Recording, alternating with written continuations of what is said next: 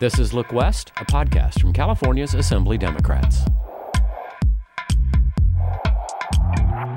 I'm Don Andrews with Look West. With me is podcast producer Joel Woolfork. Hi, Joel. Hey, good morning, Don. This is the Earth Day episode of Look West. The first Earth Day was more than 50 years ago, which is way before you were born. You're a young guy. You must have done a lot of research. What did you learn about the origins of Earth Day? Yeah, well, first, I want to give a huge shout out to Michelle Baker for producing this episode. It was really fun because she's awesome to work with, but also learned a lot from watching her process and details and researching this. So it goes back to April 22nd, 1970, and it started as a national teach-in on the environment where more than 20 million Americans took part after seeing the devastating pictures from the 1969 Santa Barbara oil spill. Well, now we're 50 plus years later. What's been done and what's being done? Well, since then, people have changed their habits. We used to drive with leaded gasoline. There were no recycle bins. And now it's just part of our daily lives to recycle and do things that will help preserve the environment. The governments have written green laws, and the Assembly Democrats have been a big part of that.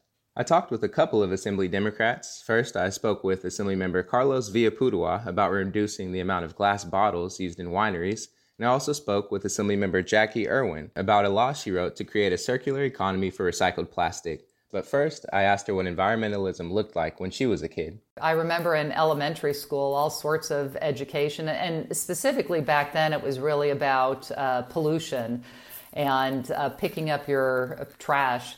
Right now, in many communities, we're used to having the recycling bin out there, but that certainly wasn't the case years ago. So if you were really focused, you had your separate bag for your recyclables and you had to bring it away. It's become much easier for us now to focus on the environment.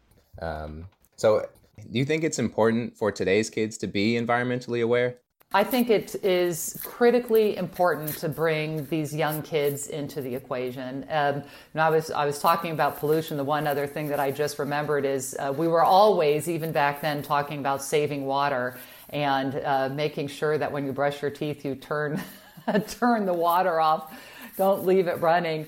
And so what these young kids do is if you introduce them to these concepts early on, they're the ones really telling their parents, oh my gosh, that's awful that you're leaving the water running while you're brushing your teeth. So it is the younger generation that is going to change the world. And so we need to educate them about how we only have one planet, and that it's very, very important that everybody does everything they can to preserve our environment, save water, and understand what the threat is that we are facing with climate change.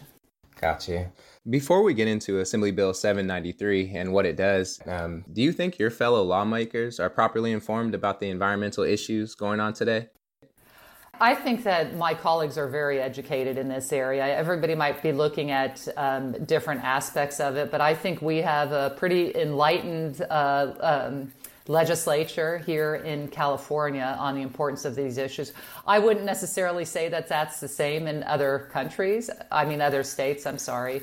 But here in California, and obviously everybody's focusing on different issues. But we all see the importance of this. Okay, let's get into AB 793, which is now a law. Could you please tell us what it does and why you authored it? Well, I was a joint author with Phil Ting, and 793 is a minimum recycled content bill. It's a bill that we've been trying to pass in the legislature. I should say members have been trying to pass in the legislature, I think, for the last 3, 4, 5 years, and this was finally the year that we got it past the finish line. So, obviously everybody knows that we have a huge issue with plastics, and that's been really obvious during COVID. All the concern about the plastics that are going into the ocean, the plastic pollution. We hear about plastics in the North Pole. In the air, and it is really a big issue that we need to tackle. And there's been a number of efforts to pass recycling bills big, bold efforts, but this is taking a part of that issue, and it's looking at recyclable bottles, so for instance, water bottles, and requiring that by 2030 they are 50% minimum recycled content. And if you don't put a limit on there, you're going to end up with what we have seen in the past is that companies find it's cheaper to buy virgin plastic than recycled plastic. So the very exciting thing about this is that it's actually the highest standard in the world, and we have it right here in California. So what is the effect of that with companies not having to go to the virgin plastic, but instead, focusing on recycled plastic? Well, what we're really doing is creating a circular economy. So instead of, because these plastic bottles become so valuable because companies are required to have 50% minimum content, there is going to be much more of an effort to have an infrastructure to take these bottles and recycle them and use them in their as content for their products. So this is, we heard the big issues with China not taking our plastic anymore. The real thing that we need to do as Californians is we need to use our own trash and recycle it. And putting this kind of requirement on the manufacturers will really drive that. We really need to focus on this, and I think this is the right type of solution. And we also put a lot of, we actually, because the bill had been so hard to pass before, the manufacturers were pretty opposed to it. We called one of the people we work with at Brown University, an economist, to look at, how do we really create this market? And that was part of what got us to a compromise solution where everybody was on board and we got rid of all opposition. That's amazing.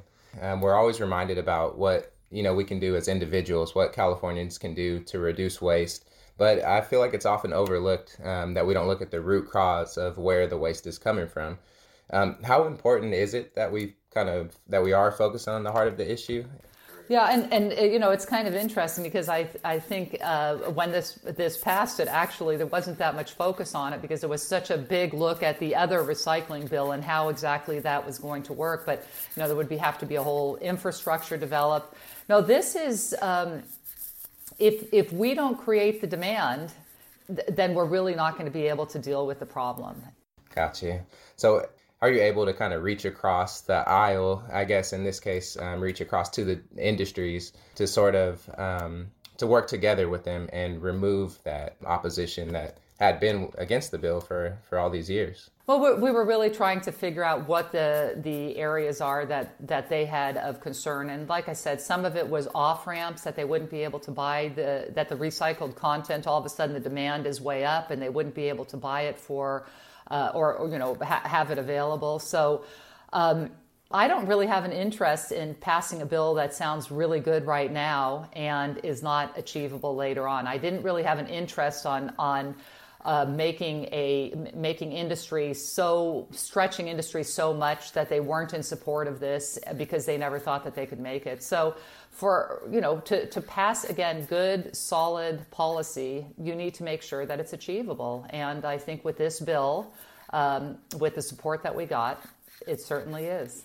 So at the time of its passing, at least, which was late last year, this was a first time in the country that a bill like this had been passed, requiring a manufacturer to have a certain amount of recycled plastics. How important is California's role in leading and setting the example for other states and for the country? We have, as a state, always been very forward-looking on issues like climate change and pollution. I mean, certainly some other states might have aspects that they're doing better, but I think specifically when you talk about issues like climate change, we need to show that we can do things in the right way, at a reasonable cost, because otherwise the rest of the country and the rest of the world isn't going to follow. And again, when you're talking about either plastics or climate change, if the rest of the world isn't following, there's not that much of a dent that California can make. So it's just really important that we get policy right, that we do it in a pragmatic and reasonable way so that we set the example for the world. Thanks to Assemblymember Irwin for her work and for being a part of this conversation. I also spoke with Assemblymember Villa-Poudois about his proposed wine growler bill. We talked via Zoom. Thank you for joining us on the Look West podcast today. Before we get started, are you a red wine or a white wine kind of guy? Red wine. Yeah. There we go. I wanted to discuss a piece of your legislation from your very first legislative package, Assembly Bill 239. Would you tell us what the bill does and why you introduced it? Because I live in the area of, the wine industry, it was something that I had thought of. And what this bill will allow consumers to refill reusable, personal wine containers. And we thought of this also before because as you see microbreweries being built around, they have their growler. This is kind of the same effect. So they can take their growler in and fill it up just like they would do going into a brewery. The wine growler bill, I like that. So I was really surprised reading in the fact sheet that one refillable wine keg can actually save 39 bottles. 39 bottles, yeah. Yeah, that's amazing. And then when you have that effect, throughout the entire district and all the wineries, you see how big it can become. So personally, like for you, when you were growing up, what kind of got you interested in environmental issues? I live close to a delta, right? And I hate when I dislike it when it's dirty. My father would always go fishing and he would take me with him. And what I noticed my dad would always do is he always wanted to make sure when he left that fishing spot cleaner for another person to come and do fishing. So the first thing we would do before we even fish, we had, a plastic bag and we would fill that up with garbage. And that was just something that he installed in me. And I'm now the same. I have 4 daughters, right? I have 4 daughters that, I always ask myself, the little one, what's her world going to look like, when she's, 18, 19 years old, making decisions. But I want to make sure that before, not just for my kids, but for your guys' kids, that they have a clean world like I do, right? Yeah. That's awesome that your father passed it down to you and you're passing it on to your daughters as well.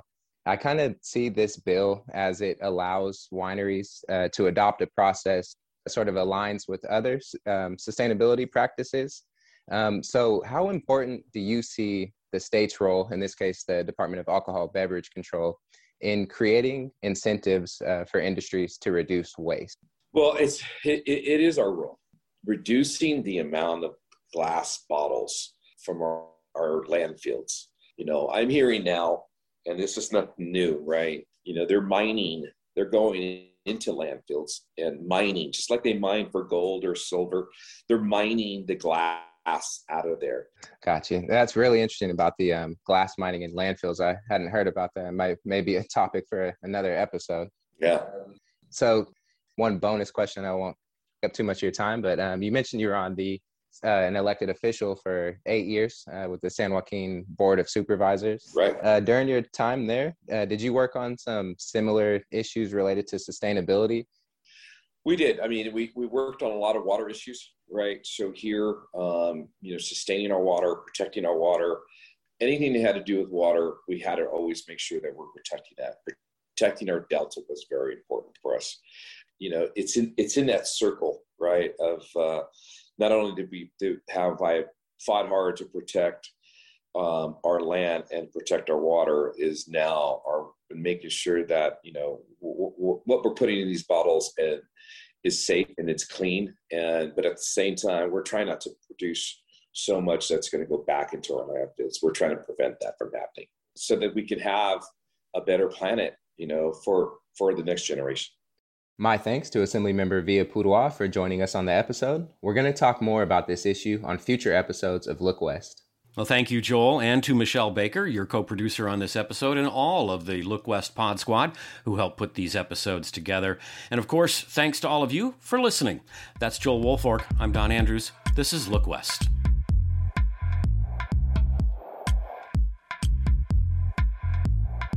The Look West podcast is produced by the California Assembly Democrats. When you think of California and politics, remember to look west.